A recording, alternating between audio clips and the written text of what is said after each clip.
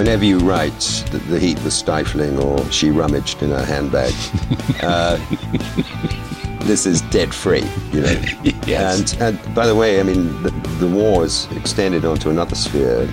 People who use mouldering novelties like seen it, done it, got the t-shirt, he went ballistic, I don't think so, hello, all that. These are dead words. They're heard words. And what cliche is heard writing, heard thinking, and heard feeling. You've got to look for weight of voice and freshness and make it your own.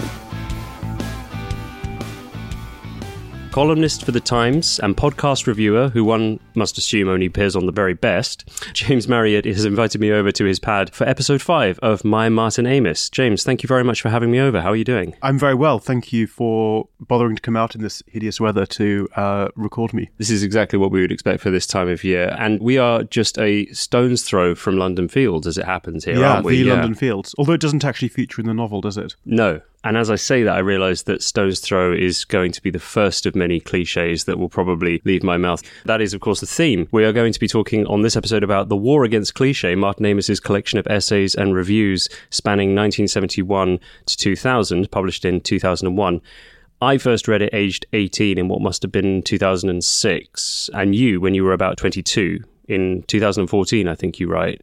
It was a transformative experience for myself and clearly for you too. How did you first come across it? I came across it completely at random. I'd never been, as I think most of your other guests have said, a kind of obsessive Amos fan in my teens. I'd read a few of the novels in a sort of slightly obligatory way. I'd discovered them, you know, in bookshops. I'd seen his name around. I think I'd read Time's Arrow, The Rachel Papers, Success, a few of the novels, but they'd never particularly done much for me. I'd never had that transformative Amos experience, which, you know, virtually everybody else seems to have had. And then I moved to London.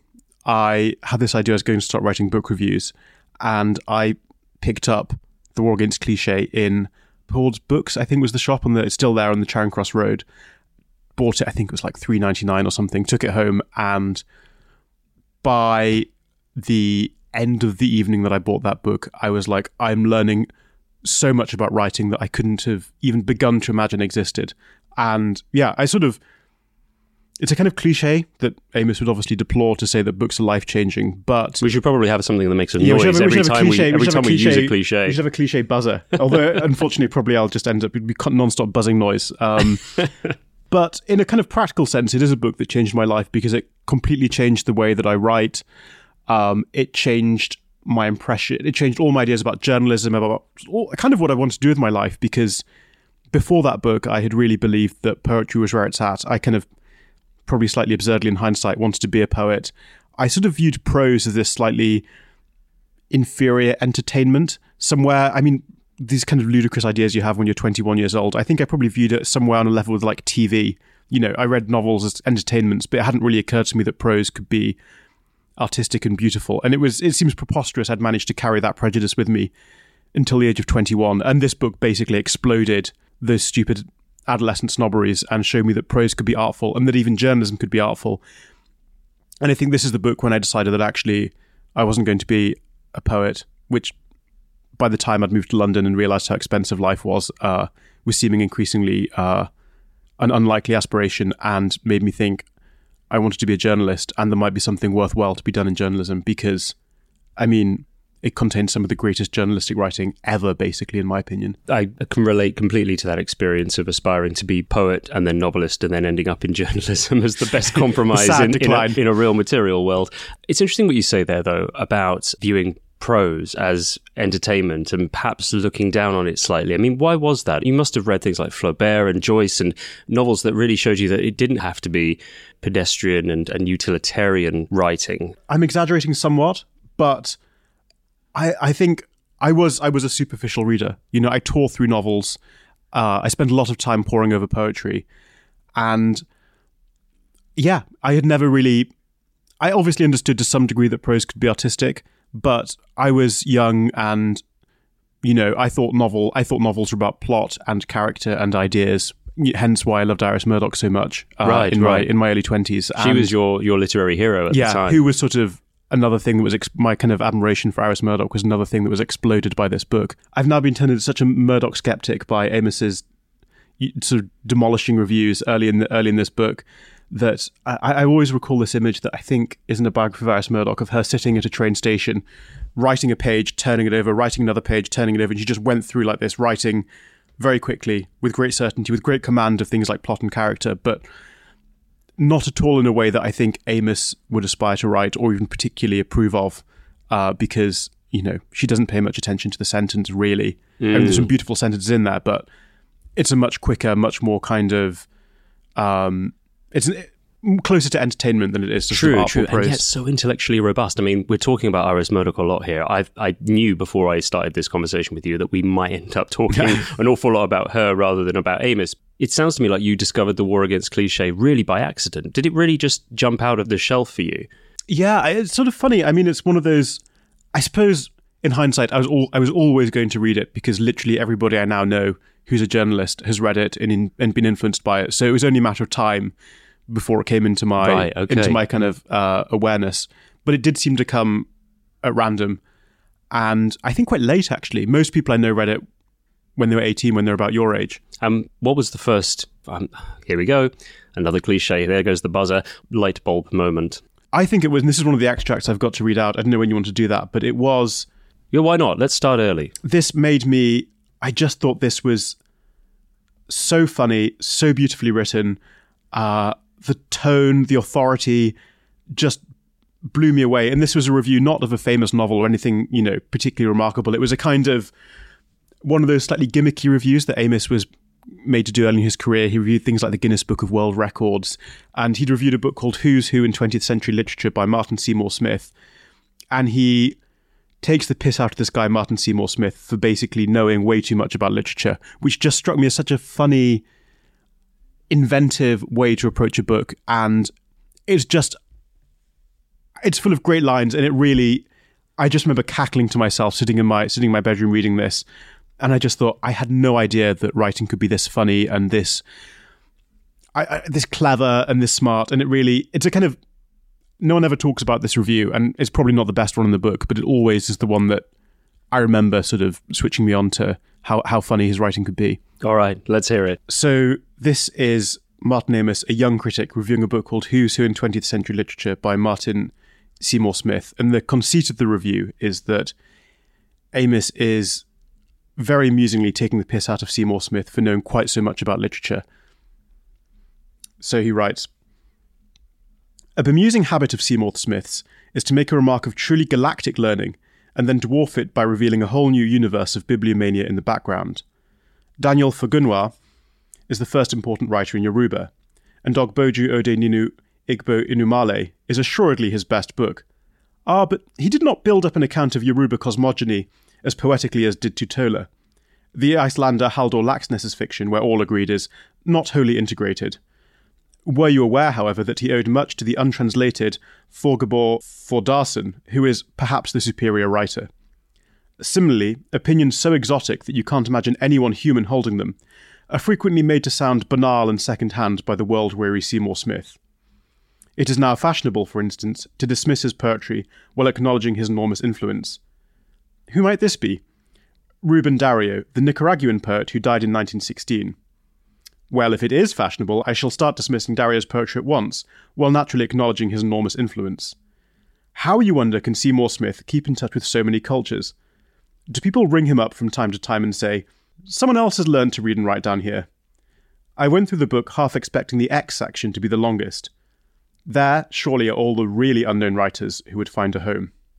Opinions so exotic that it's hard to imagine any human holding them. It's just, I think, brilliantly funny. And also, the longer I have read this book, the more I realised that part of the irony of that passage, and perhaps part of why Amos is so funny in it, is that a lot of the criticisms he makes of this guy, Martin Seymour Smith, with his pretensions to galactic learning and having the authority opinion on every writer, could quite easily apply to Martin Amos himself. And one of the criticisms people make of this book is that he adopts this tone of potentially preposterous authority about basically everything. He seems to have the belief that he has the final word on every writer and poet, and it's full of these marvelously epigrammatic sentences that seem to sum up, a literary tradition of a whole country or a writer's career in these sort of wonderfully neat, often wonderfully funny little formulas that are brilliant to read, but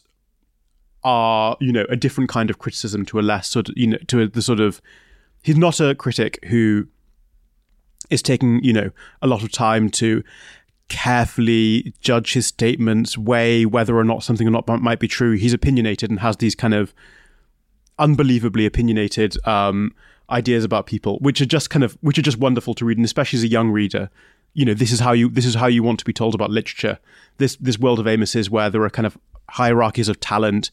Everybody's looking for the great American novel. What is it? He thinks obviously that it was written by Saul Bellow. It's just kind of marvelously invigorating. So I just remember all these sort of amazing statements he makes, that I wrote a few of them down. J.G. Ballard's talent is one of the most mysterious and distempered in modern English fiction, and it is by far the hardest to classify. How are you the most distempered talent in modern English fiction? What on earth does that mean? A critical person might say, does Amos exactly know what it means? But it's these kind of wonderfully authoritative, wonderfully eccentric judgments that make the book so much fun. I remember another one. V.S. Pritchett's short stories are retrospective, provincial, formless, and feminine. How does he know? Where does that judgment come from? What does that even mean? But it's really, it's unbelievably entertaining. Even if you might, as you get a bit older, doubt, whether it is the most boringly responsible way to do criticism. But I think that is a lot of what I responded to initially in the book. In this book, I think we get Amos the cavalier journalist, sometimes referred to as an aspirant journalist, because it wasn't his natural habitat. You write in your article for The Times that I'm quoting here, Amos is a strict, rule-giving paternal figure many young men seek in early adulthood. Nowadays, they have Jordan Peterson and his 12 Rules for Life. I recently read your article about that experience too. It's an experience I've had, and very much concur with your take on it. My friends and I had Martin Amis and The War Against Cliché. He taught us to write, to avoid repetition and alliteration in our prose, to be on guard for inept jangling rhymes, and even to try not to use words of a similar etymological derivation on the same page. There is a difference morally, you see. For literature matters like life. We were warned against not just cliches of the pen, but cliches of the mind and cliches of the heart. Now, that last line, I think, really gets to why this book hits home. The message is simple, isn't it? And it's undeniably true. If you loaf in thought and feeling, your writing will only just about stand up with anything you can borrow. But if you think and feel rigorously and put the time in, you will make, as a journalist friend of mine recently described, beautiful objects. How has this influenced your writing? Yeah, immensely. I can hardly claim that it's, an important or interesting thing to have influenced my writing, but certainly nobody has influenced it more than Martin Amis. If you aspire to write, interesting and funny journalism, the War Against Cliché is just chock full of rhetorical ideas, little strategies, ways of opening pieces, ways of especially managing to write a book review. It's taught me so, because about the time that I read The War Against Cliché, I was beginning to write book reviews, and the book review is such a dangerous form because it's so potentially boring, and you can read, every year you can read hundreds of boring, badly written book reviews in newspapers, and there are so many pitfalls they fall into. The tedious recitation of the book's contents or the book's plot, you have to say what a novel is about, but it's often an incredibly boring thing to hear somebody explaining a novel to you, the plot of a book that you may not read. I always say it's a bit like telling someone your dreams. It's this kind of made-up story that you may never encounter or engage with. It's very hard to make that interesting. The way that the kind of often in a badly written book review, you have the slightly obligatory mention of a book style. You go through, the book is about this, it's about a man who does this, falls in love with blah, the book, won't quite tell you the ending, and the style is like this, and there are too many adjectives, and there's sort of slightly rote way of separating out these various contents of a novel, plot, style. But Martin Amis's reviews have this kind of wonderfully integrated quality. The passage from the Martin Seymour Smith book review that I just read out, you almost don't notice that in the course of being extremely funny and doing this incredibly witty, brilliant piss take of this guy, Martin Seymour Smith, Amos is also telling you what's in the novel and you barely notice it. And often in a badly written book review, this is the really dull thing you have to endure, is having the contents of the book laid out in a really banal way. And yet that most dutiful, tedious thing your reviewer has to do, tell you what's in this book that you're probably not going to read, he just makes it into this wonderfully playful, brilliant comic excursion. And it's just always been such a warning to me that you can always make even the most dutiful things that you have to do in a bit of writing funny and brilliant. And I often regularly, maybe always fail, but it's just always a warning. You can always be funny. You can always be clever. You can always find an interesting or unusual approach to something if you really try and think hard enough. It's not just a cerebral act, is it? You have to be able to feel and be open to feeling. Yes, although with Amos, I think this is a point on which I'm beginning to find that I diverge from him. He says somewhere in Experience, he says style is morality.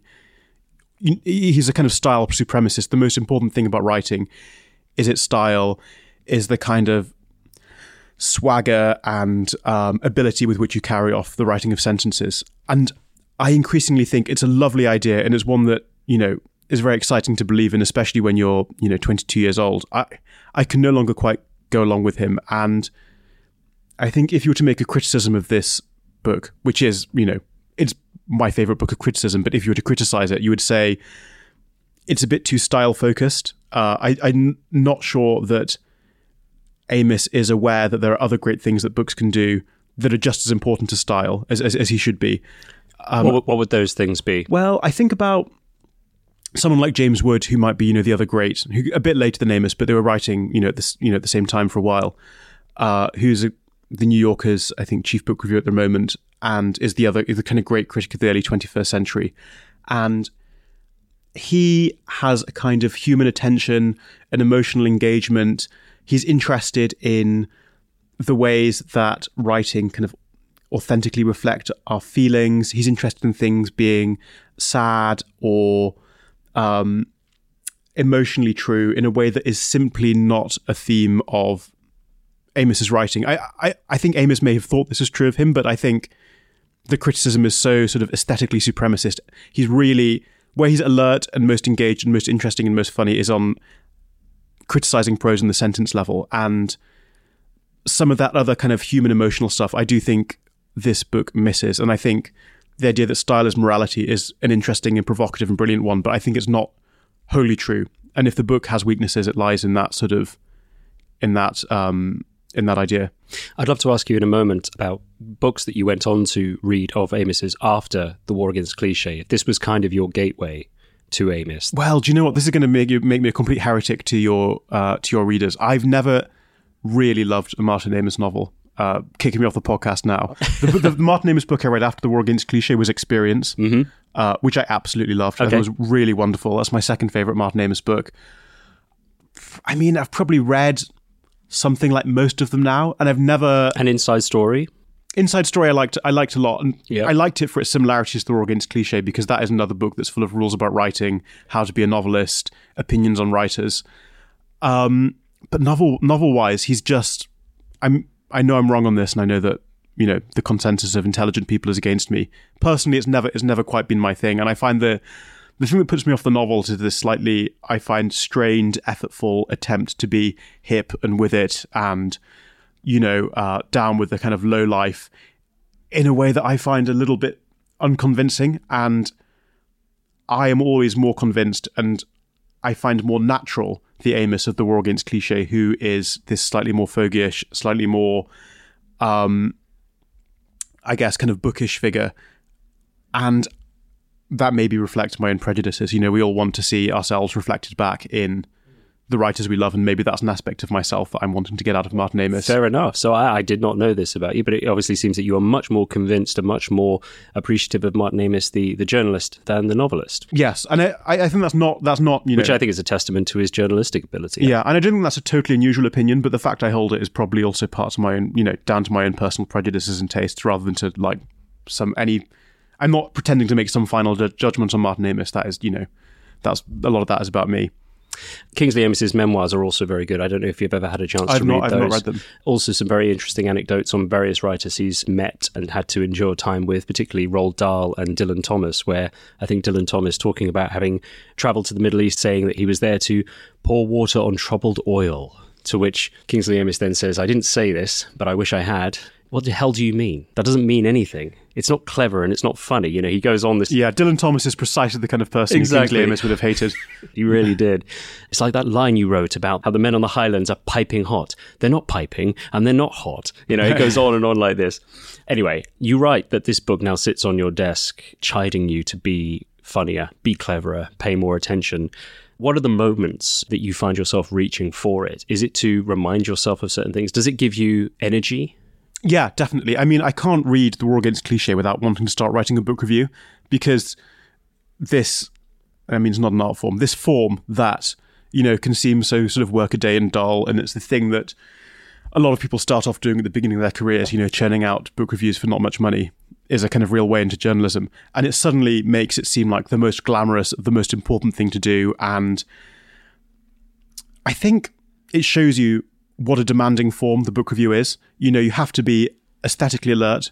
You have to have a kind of good historical sense. You have to have a strong sense of the writer under review's entire career.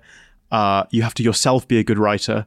You have to be short and epigrammatic, because often you haven't got enough space. And there's a place, Leah Robson pointed this out to me again. There's somewhere Amis lists all the various literary art forms, from most to least demanding. And I think he says the most demanding is poetry, the second most demanding is the book review, the third most demanding is fiction. And Amis viewed the book review as harder to get right than novels, which, I mean, is probably a little bit ridiculous, but it does speak to his sense of what a kind of potentially rich and rigorous form, or what kind of rigorous talent it requires to write book reviews as brilliant as the ones in The War Against Cliché are. You mentioned beginning your writing career wanting to be a poet. Martin Amis never wrote poetry, and Kingsley, I think it's recorded in Experience, demanded to know why. He just can't do it, he said. I'm just no good at it. Yeah, it is. It's very interesting. I mean, I suppose Amis's writing tends to be quite demotic, minutely observant, down in the rough and tumble of life, and poetry often requires a slightly more kind of mystical sense. It kind of comes from a slightly different place, I think, and you can see why it's not the kind of writer Amis was, and that slight kind of mysticism that often hangs around poetry is clearly why, as you mentioned, Kingsley Amis really disliked Dylan Thomas and basically viewed him as a fraud, I think. And I think there's a kind of maybe an inherited suspicion of the, you know, potential kind of waftiness and mysticism of poetry, which obviously is reflected in Kingsley Amis's own poetry, which is, you know, Yes. poetry is very kind of deliberately, determinedly prosaic, novelistic, full of kind of everyday details in a way that is quite unusual. And, you know... Do you know the poetry of Ian Hamilton much? A little bit. I'm a bit of an Ian Hamilton skeptic. Okay. I know that he admired Hamilton's poetry a lot, but it had that very taciturn Yes, exactly. And I quality think to it that avoided that mysticism. But you see, I think Martin Amis's emphasis on style was Martin Amis, the modern mystic of literature. yes, and I think it's true that actually maybe the reason he didn't write poetry was that because, I mean, his prose is it has a lot of the virtues of poetry. Yes. Beautiful phrasing. He's obsessed with rhythm. He's obsessed with sentences chiming euphoniously. Nothing is supposed to sound clunky or out of place. And that's the kind of attention that poets habitually apply to their poems. Most prose writers are not thinking about rhythm, lack of internal rhymes, carefully evening out, things like that. And I think perhaps, yeah, he's a prose writer with a kind of, you know, the poetic impulses in his prose skill. What would be your next excerpt? So this is from a review of Odd Jobs, Essays and Criticism by John Updike. Beckett was the headmaster of the Writing as Agony school. On a good day, he would stare at the wall for 18 hours or so, feeling entirely terrible, and if he was lucky, a few words like never, or end, or nothing, or no way might brand themselves on his bleeding eyes.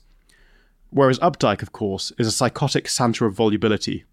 Emerging from one or another of his studies, he is said to have 4 of them, with his morning sack full of reviews, speeches, reminiscences, think pieces, forwards, prefaces, introductions, stories, playlets, and poems.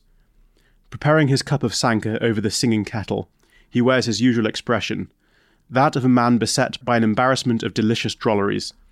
The telephone starts ringing. A science magazine wants something pithy on the philosophy of subatomic thermodynamics. A fashion magazine wants 10,000 words in his favourite colour. No problem. But can they hang on? Updike has to go upstairs again and blurt out a novel. Why have you chosen this excerpt? I mean, for no real good reason other than I just think it's brilliantly funny. It's very novelistic, actually. In that excerpt, Amos kind of turns Updike into the sort of character who might appear in one of his own novels. You know, that kind of typical Amos habit of exaggeration. He turns Updike into this larger-than-life character with his 4 studies. I mean, we have to assume that's a true detail. His kind of huge Santa sacks of reviews and essays and stuff. And it's just talking about how to make this potentially very boring form interesting is just such a wonderful example. And, I think that the phrase, a psychotic Santa of volubility, is just one of those unbelievably, wonderfully hilarious, brilliant, epigrammatic Amos phrases that he excels in. But you also notice that in that passage, which is just purely funny and enjoyable to read, he's kind of started telling you what's actually in this collection of criticism and reviews that Updike has written, the stuff on thermodynamics, the stuff in his favourite colour, and he's kind of weaving in these sort of boring details that any reviewer has to get out of the way to tell the reader what's actually in the book, but doing it so funnily you barely notice it's happening to you. I mean, that is maybe a slightly kind of banal thing to focus on, but it's one of the things that always preoccupies you as a book reviewer, is how do you dispatch the duller obligations of book reviewing as wittily and as funnily and as interestingly as possible. I love Amos's novels you've written, but it was always a qualified love. You said just then, but you never really got into his novels. But a qualified love, what do you mean by this? I guess I mean kind of what I said to you before, which is that they're just not my thing. And perhaps if I'd encountered The War Against Cliché earlier, Amos would have, shaped my taste enough that he would make me the kind of person ready to really love and appreciate Amos's novels, which I think is the kind of what all critic novelists are trying to do in their criticism, is trying to give their readers the taste which will make them think that they're a really brilliant novelist because they're doing all the things that they value in their criticism. But I can appreciate them. I can see they're brilliant. I read The Information for the first time actually early this year. It was clearly wonderful, but they've never been the novels that I've loved most. And that is because, I think is the slightly exaggerated characters, the lack of interest in psychological realism are just go against my prejudices as a reader of novels. And, that's not a final opinion. That's just my kind of personal taste, I guess. I'm going to quote a chunk from the first chapter of The War Against Cliché here, where Martin Amis, setting out his stall, writes, "Literary criticism, now almost entirely confined to the universities, thus moves against talent by moving against the canon." Anyone listening now will feel that this is even more relevant today than it was when he was writing at the beginning of the 21st century. He says, "Academic preferment will not come from a respectful study of Wordsworth's poetics, it will come from a challenging study of his politics. His attitude to the poor, say, or his unconscious valorization of Napoleon, and it will come still faster if you ignore Wordsworth and elevate some, justly, neglected contemporary, by which process the canon may be quietly and steadily sapped. A brief consultation of the internet," he's writing about it like the Yellow Pages back in 2001, will show that meanwhile, at the other end of the business, everyone has become a literary critic, or at least a book reviewer. You got yourself into some, well, by Twitter standards, not very hot water, but still with, I think, a writer from The Bookseller who took umbrage with your suggestion that there could be, as Amos really fights for in this book, good versus bad literature. Has this book left you with a sense that that is still worth defending? I think that some books are better than others and there's nothing you can do about it, and that some people who are literary critics, like Martin Amis, have really excellent taste, and their opinions on which are the good books and which are the bad books are unusually worthwhile.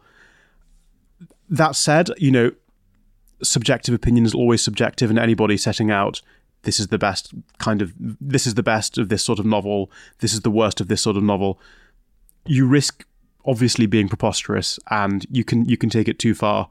But yeah, so I think the backlash you're talking about, and I can never quite remember what piece it was that annoyed this person at the bookseller, but I think I'd written something about TikTok and implied that watching TikTok videos was a less useful and virtuous use of one's time than reading a novel. And then I was quite amusingly, I thought, taken to task by this in, of all magazines, the Bookseller magazine, which is the magazine of the book trade, for my belief that some writing is simply better.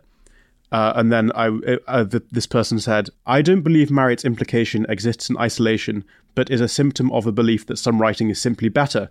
While there is not enough space here to dive into the specifics of this subjectivity, it is enough to say that it is inherently damaging and marginalizing to extol the virtues of some books and thus their readers over others.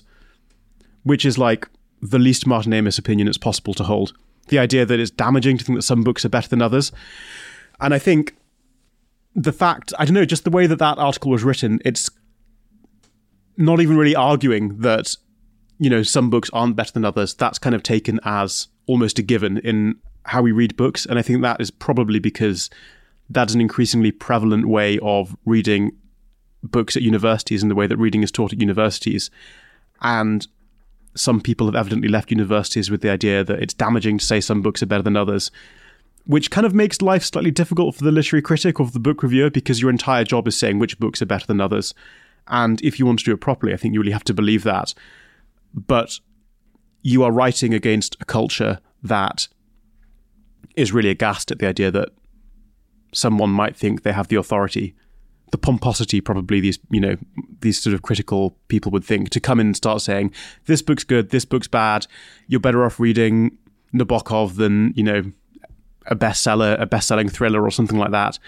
And I think, the environment that you're writing into now as a book reviewer is a more hostile one than the one that perhaps Martin Amis was writing into, where I think a lot of people still believed in, the subjective power of the great critic. Yeah, Martin Amis was very much, he knew which way the wind was blowing, but he was still writing at a time where critics and really novelists like himself had rule of the roost. Probably important to say that, this is hardly a new idea in criticism and writing about books. I think periodically through history, this idea comes along that literature and art should be judged by political rather than aesthetic categories and terms, and value judgments should be political, not aesthetic.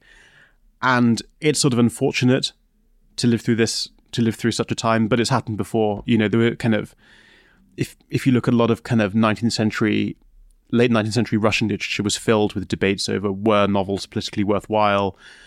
Did they support or not support this or that kind of version of liberalism or socialism or whatever? Yes. It happened in England in the 1930s. There's a lot of very political literature and a lot of literature being judged on its political tendencies. And it's a kind of irresistible temptation, especially in very highly political times like the ones that we live in, to start saying everything must be submitted to politics. Politics is the ultimate value. Literature is this kind of secondary thing. And I think it's an approach to literature that's so dull and so uninteresting and so liable to reduce it to kind of large, bland, dull, boring categories that it's unsustainable and it never lasts.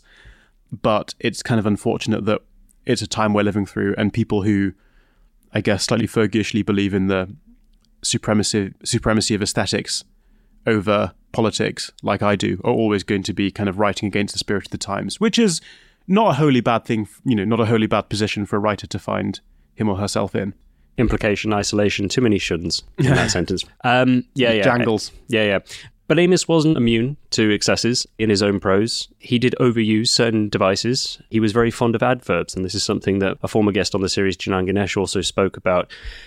I find his use of them, conspicuous, excessive, sometimes a bit wearying, but quite contagious. He makes you want to use adverbs. Yeah, Do you find God, that? he does ever. I mean, nobody has ever been a more, I guess, exciting proponent of the adverb than Martin Amis. I think, well, maybe it's useful. There's a really great review by Frank Commode in the LRB of The War Against Cliché, and he, in the course of this review, just draws up a list of Martin Amis's unusual adverbs, which I can read to you if you're interested. Absolutely. So in Frank Commode's review of The War Against Cliché in the LRB, just a great piece, he makes a list of all the unusual adverbs that Amis uses in the book. It's really good fun. So we've got beamingly upbeat, lurchingly written, deeply unshocked, tremendously unrelaxed, fruitfully uneasy, janglingly discursive, remorselessly indulgent, scarily illusionless, hugely charmless, promiscuously absorbed, customarily rotted, chortlingly habituate, finessingly cruel, implacably talented, and bicker halitotically, which is just the kind of most extraordinarily exotic list of unusual adverbs. And, as you were saying, it does kind of make you want to go and use a lot of weird adverbs yourself, which is, I think, almost the tell of people who have been influenced by this book. And I spot it in myself and I spot it in other writers my age, that weakness for the exotic recherche adverb is just quite impossible to resist. Which from that list do you like most, and which do you find most fantastical? I mean, I kind of guiltily love them all, and I can't help loving them all. I love janglingly discursive. I think that's kind of wonderful. I mean, it's sort of a bit hard to talk about them shorn of their context. I guess those adverbs are there because Martin Amis's War Against Cliché has taken him to always be careful to choose unusual words. And I think some very common cliché formulations in writing are pairings of adverbs and verbs. So this is an area of his writing where he's made great effort to avoid those cliched formulations. And I think the other advantage of the unusual adjective is that it gives this sense that you've got a really unusual, original opinion on something. So very few people are ever going to observe of a book that it's lurchingly written. But when you do make that observation, it suddenly really sounds like you know something about the book that nobody else does know about. And that's kind of the spell of Amis, is this really powerful, irresistible sense of authority that you kind of have to believe is earned, that is just expressed in these brilliant, epigrammatic, unusual opinions.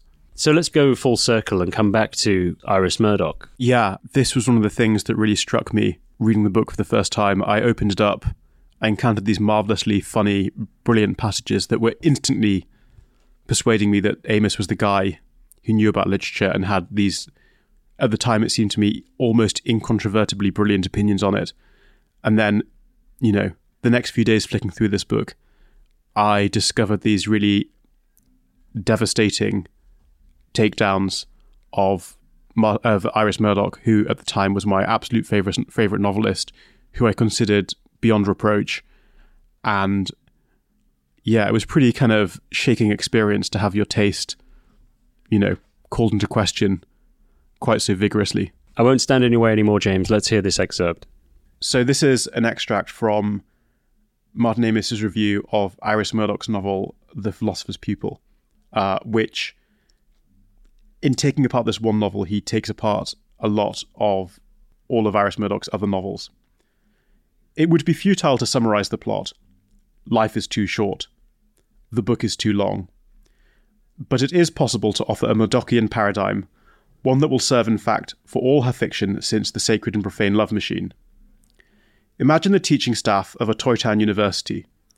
The men all have names like Hilary and Julian. The women all have names like Julian and Hilary. Everyone is on permanent sabbatical, but they look in each day to sample the hallucinogenic love potions available in the SCR. The 20-stone economist loves the nonagenarian philologist, a nervous, obsessive, guilty, angry craving, who loves the alcoholic classicist, a painful, vertiginous, thrilling, urgent, pressuring feeling.